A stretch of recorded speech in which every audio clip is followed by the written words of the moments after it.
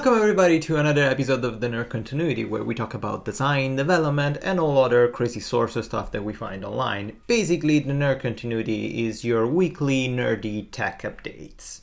And it's awesome, or I hope it will be. Anyway, if you're watching or if you're listening this stuff on YouTube, you will notice something different. There's my face on the screen. We don't have anymore the usual standard featured image of the title of the Nerd Continuity. It's just like 1 hour me talking about nonsense and other things that you probably don't care.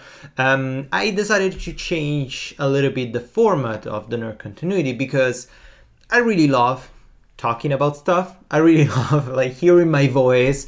Probably you hate it, but it's fine, it doesn't matter, I know I'm alone, it's all good. But anyway, I asked the other day on my social networks, like on Twitter and Facebook, if you guys actually like the Nerd Continuity podcast, if you watch it, if you enjoy it, and if I should change it in a different way, if I should do something different. And the standard feedback, or like the most common feedback that I received, was related to the fact that yes, it's interesting. It's like really great topics of everything I talk about is really interesting, but it's sometimes because I'm talking about news related to web and tech and updates and code, it's hard to follow, especially just like the audio version, just as a simple podcast. So I decided to try something new.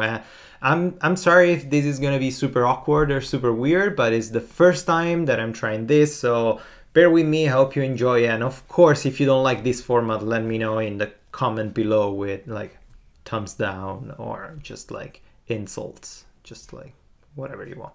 Anyway, this new episode is gonna focus, of course, on a series of different topics and different arguments about web and technology, but I will be assisted by the actual news that I'm referring to, and I will give you also examples, and I will show you previews if I talk about some specific software or some specific updates in coding languages. I will try to give you a preview and show you what I'm actually talking about. So the video will alternate between different screens. The first one, that it's me talking to the camera on the computer, and sometimes I look it down because I'm looking at the screen and not at the camera. I know it's super awkward, but for sure I'm gonna forget to look at the camera, so I'm so sorry.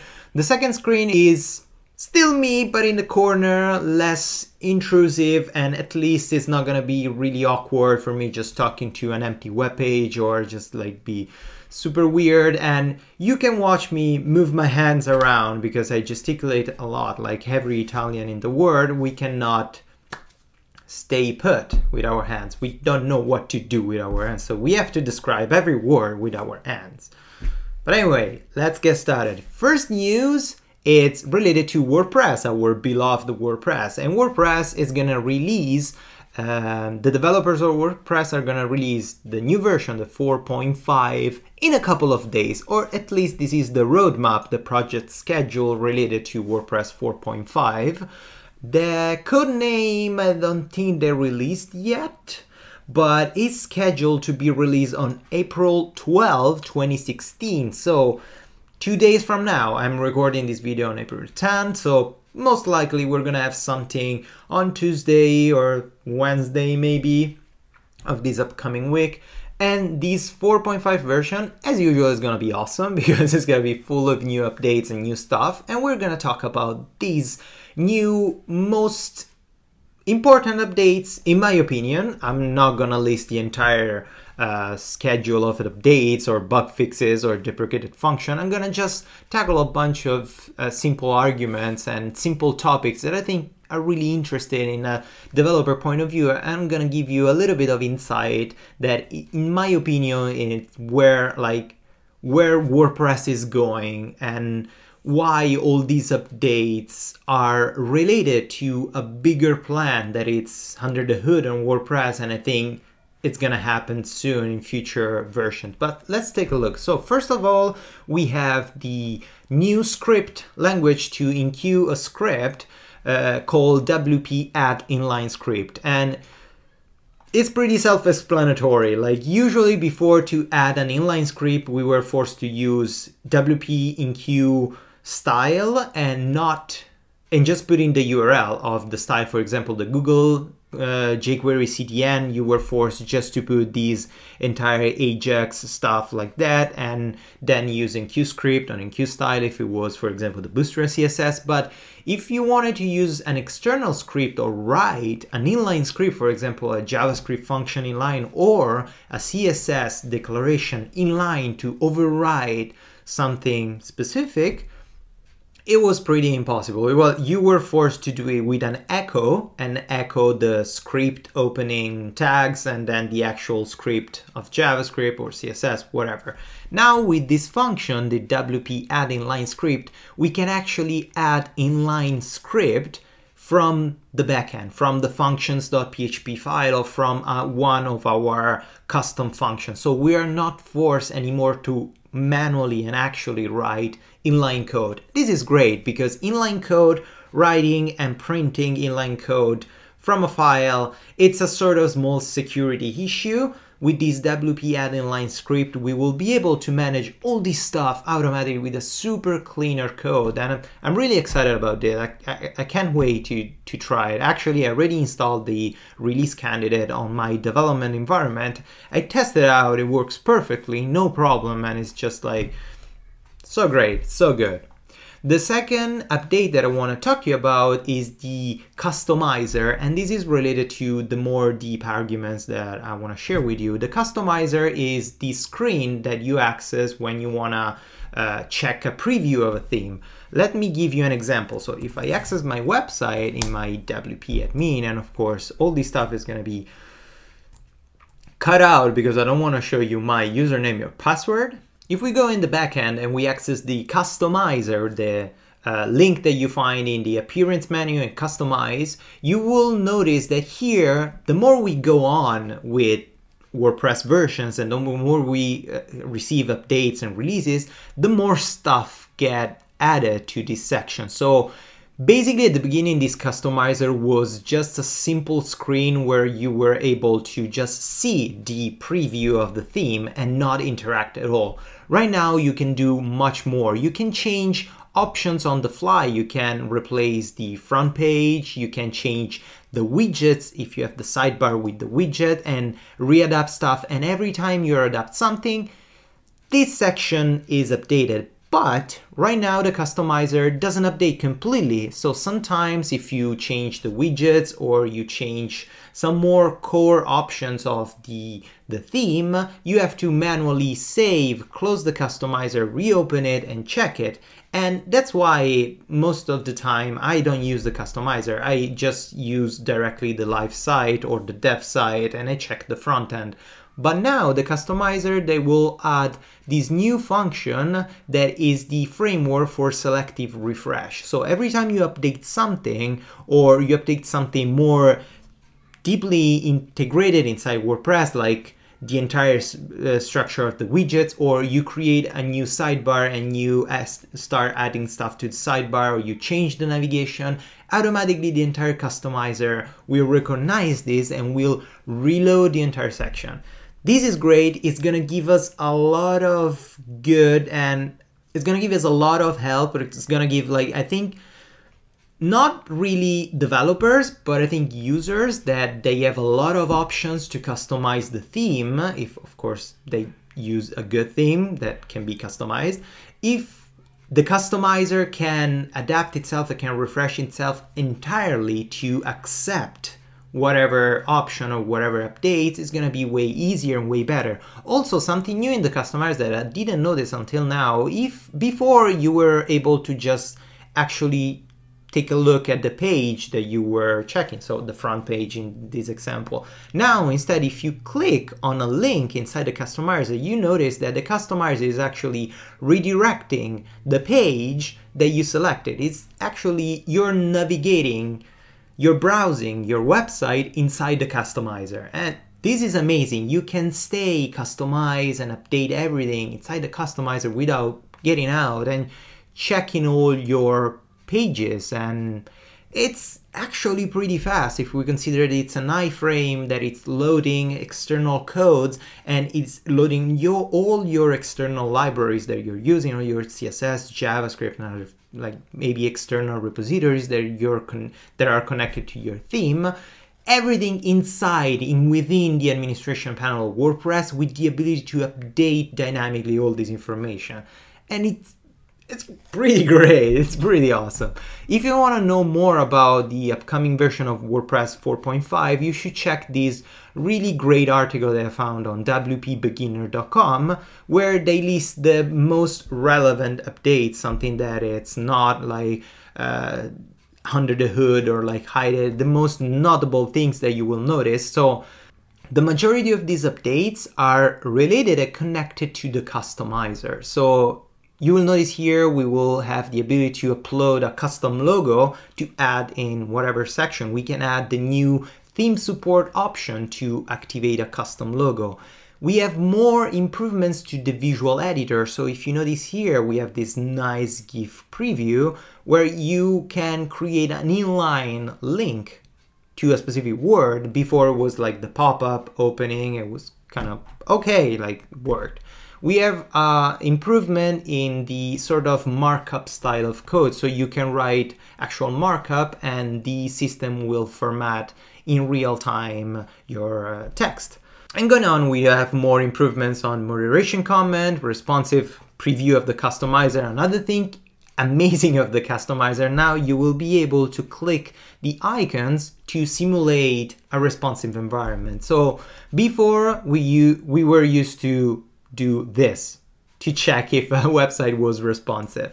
Now, with the customizer, we will have at the bottom the option to switch between screens, so have a desktop, tablet, or smartphone preview. Something really similar to the inspector of Google Chrome, where you can activate the device mode preview, and here you have the options to customize the type of device. You can, of course, manually rearrange this window and change the different resolution, or you can select a pre-built resolution. For example, the iPhone 5, the screen will resize to iPhone 5, and you have also the interactivity of a real like touch environment. That's why the icon changes from a cursor to a sort of like finger pointer. So it's simulating the fact that you have to drag and drop, like swipe down to scroll, and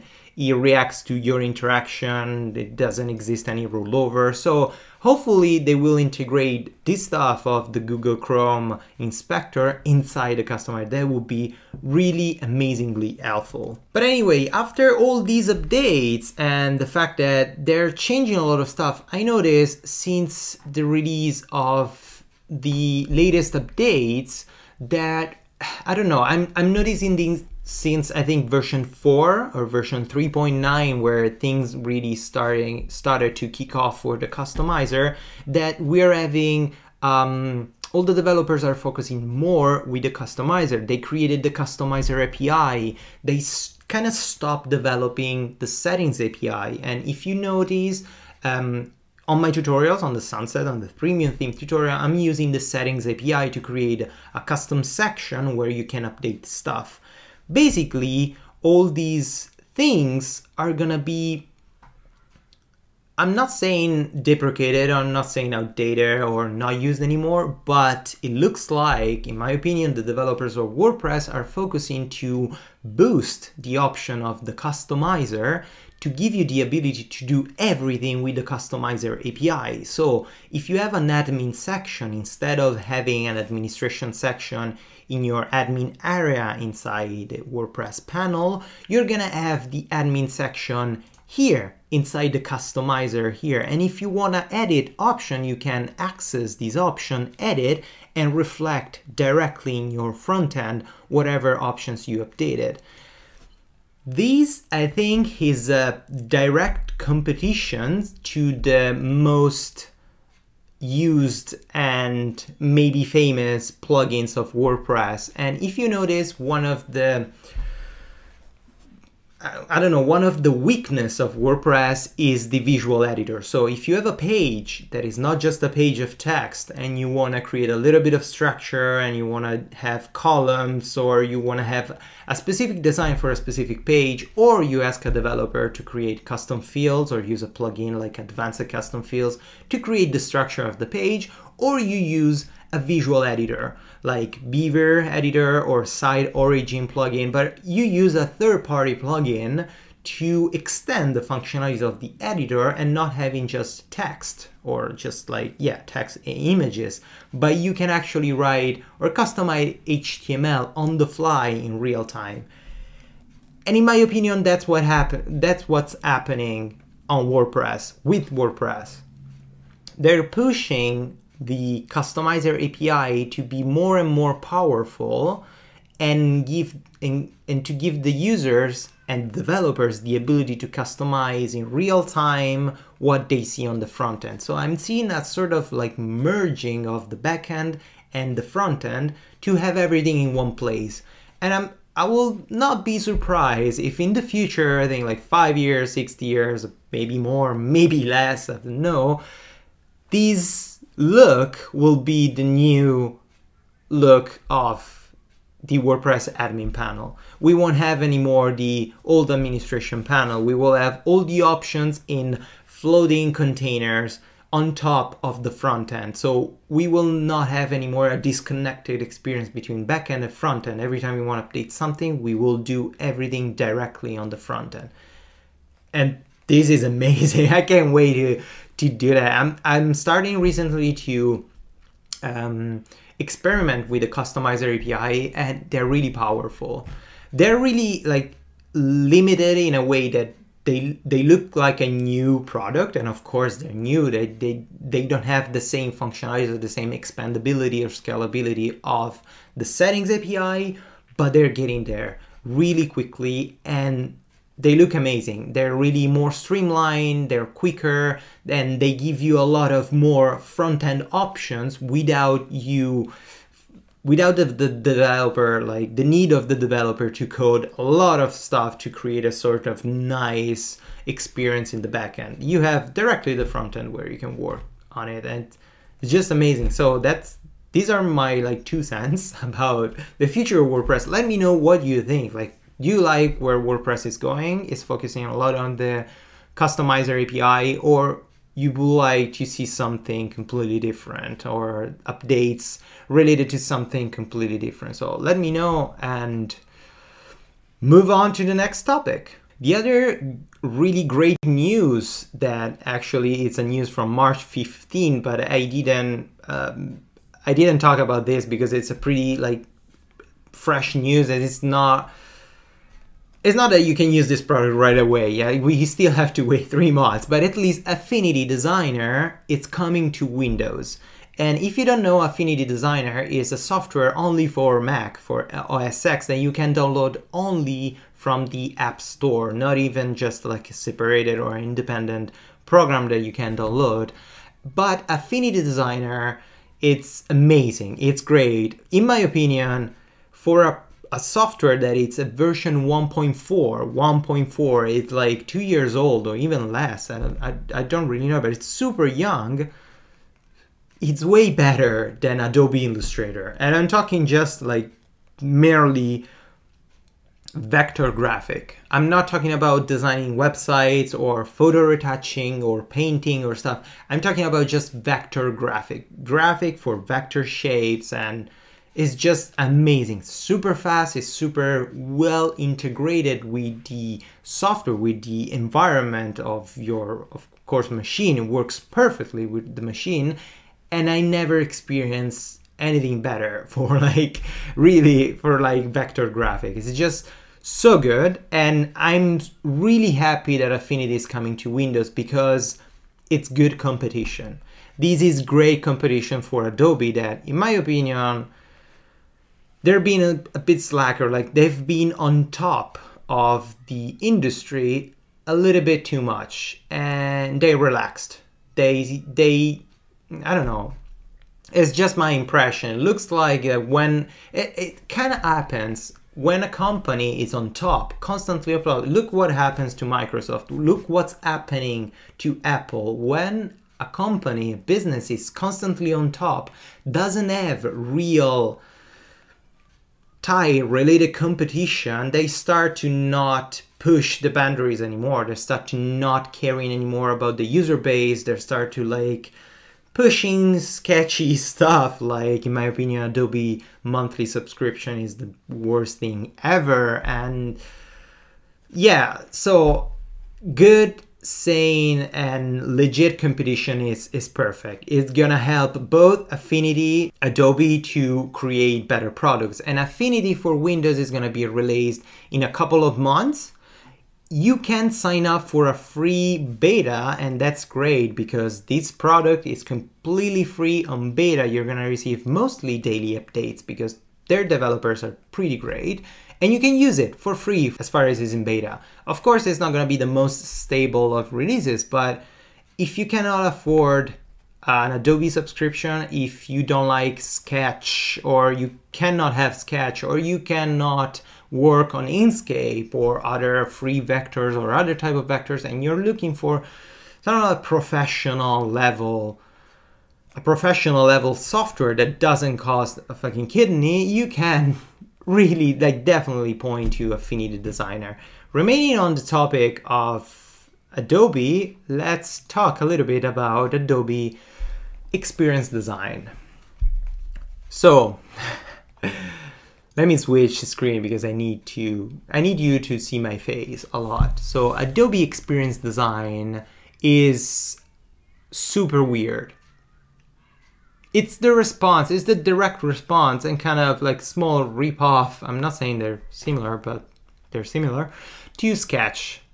And Sketch is a Mac OS only software, unfortunately, and it's great for web design and user experience design.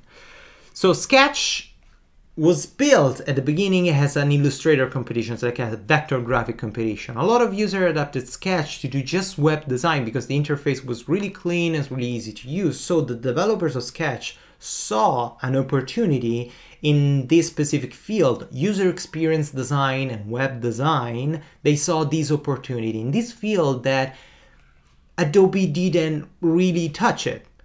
Because when you design a website, or when you used to design a website, or when I used to design a website, I used to go first, I tried in Photoshop.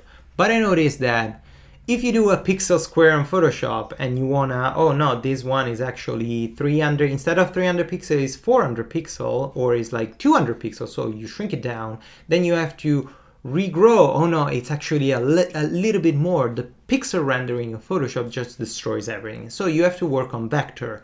You have to work with shapes when you design a website.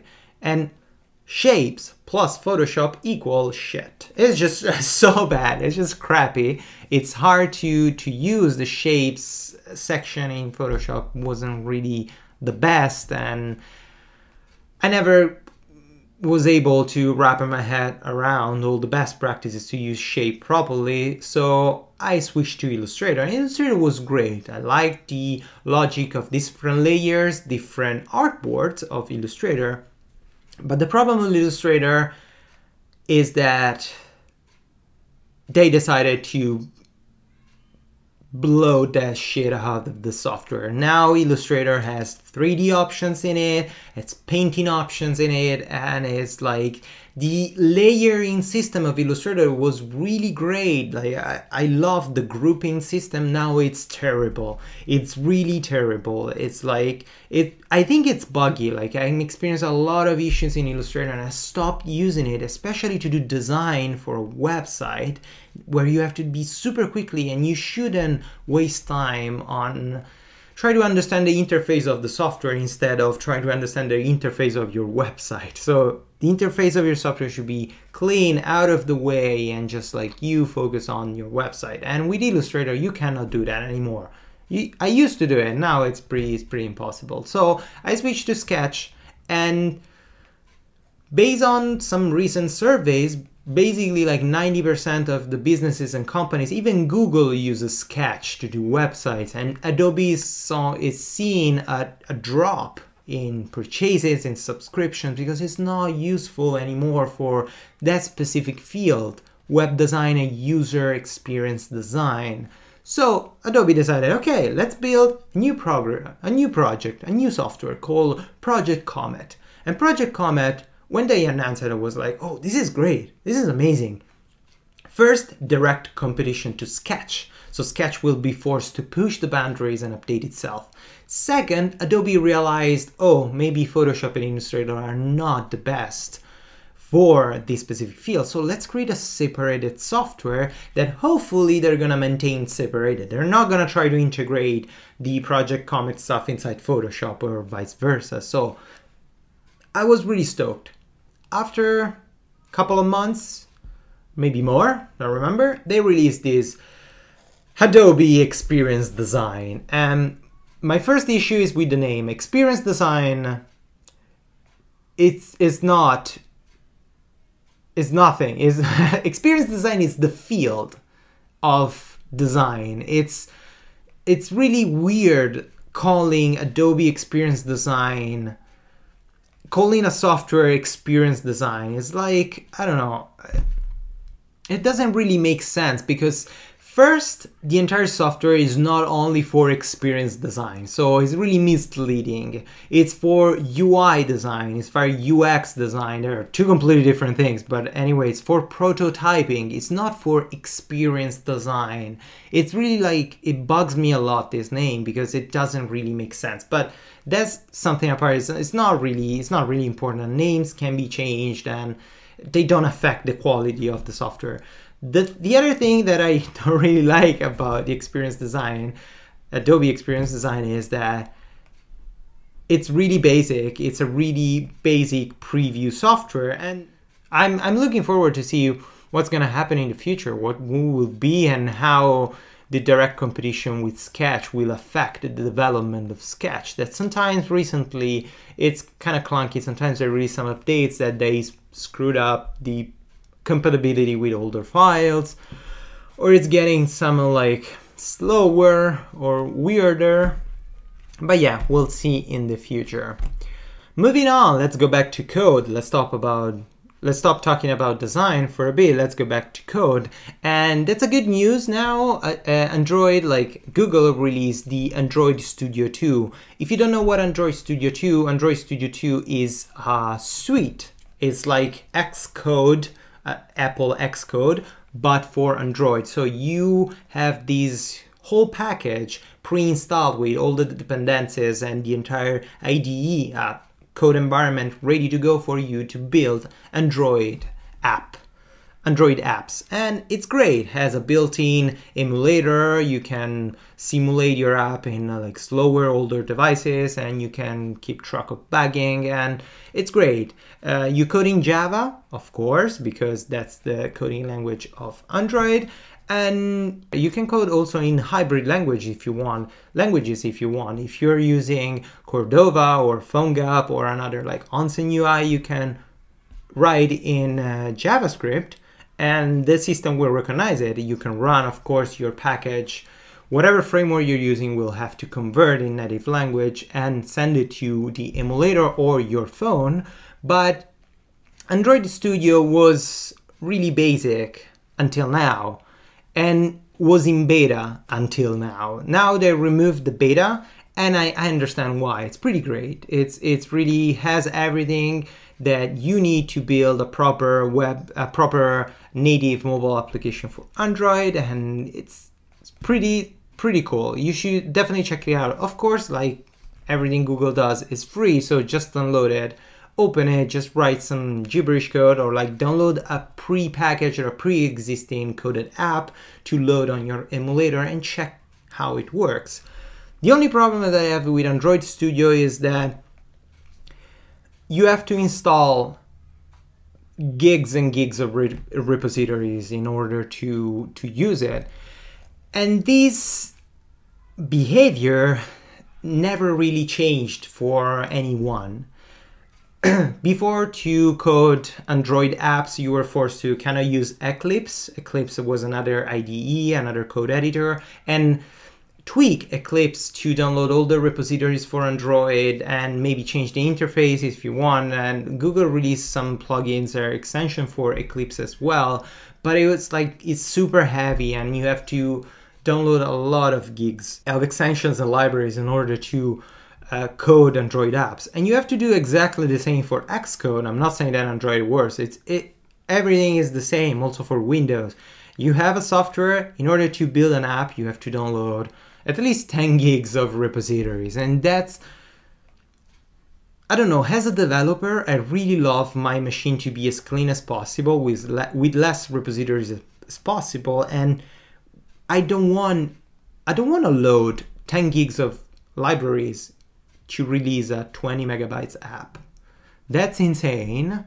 And I shouldn't be forced to do it, especially how the developer works, how the developer world is recently. We're all on the go. We're all like, it's not as common as it was before working in an office. Now we are like mobile. We work from home, we work in a coffee shop, and we have smaller device. And unfortunately, the space in this device is not updated. We have 250 gigs of SSD in our devices. And if 10 gigs of those 250 are occupied by repositories, it's not good.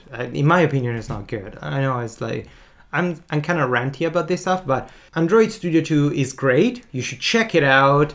If you have the space to download all the repositories and just like simulate some app, rerun it, it's just great. It's just amazing. We're going towards the right direction, and it's way better than Eclipse. Eclipse was terrible.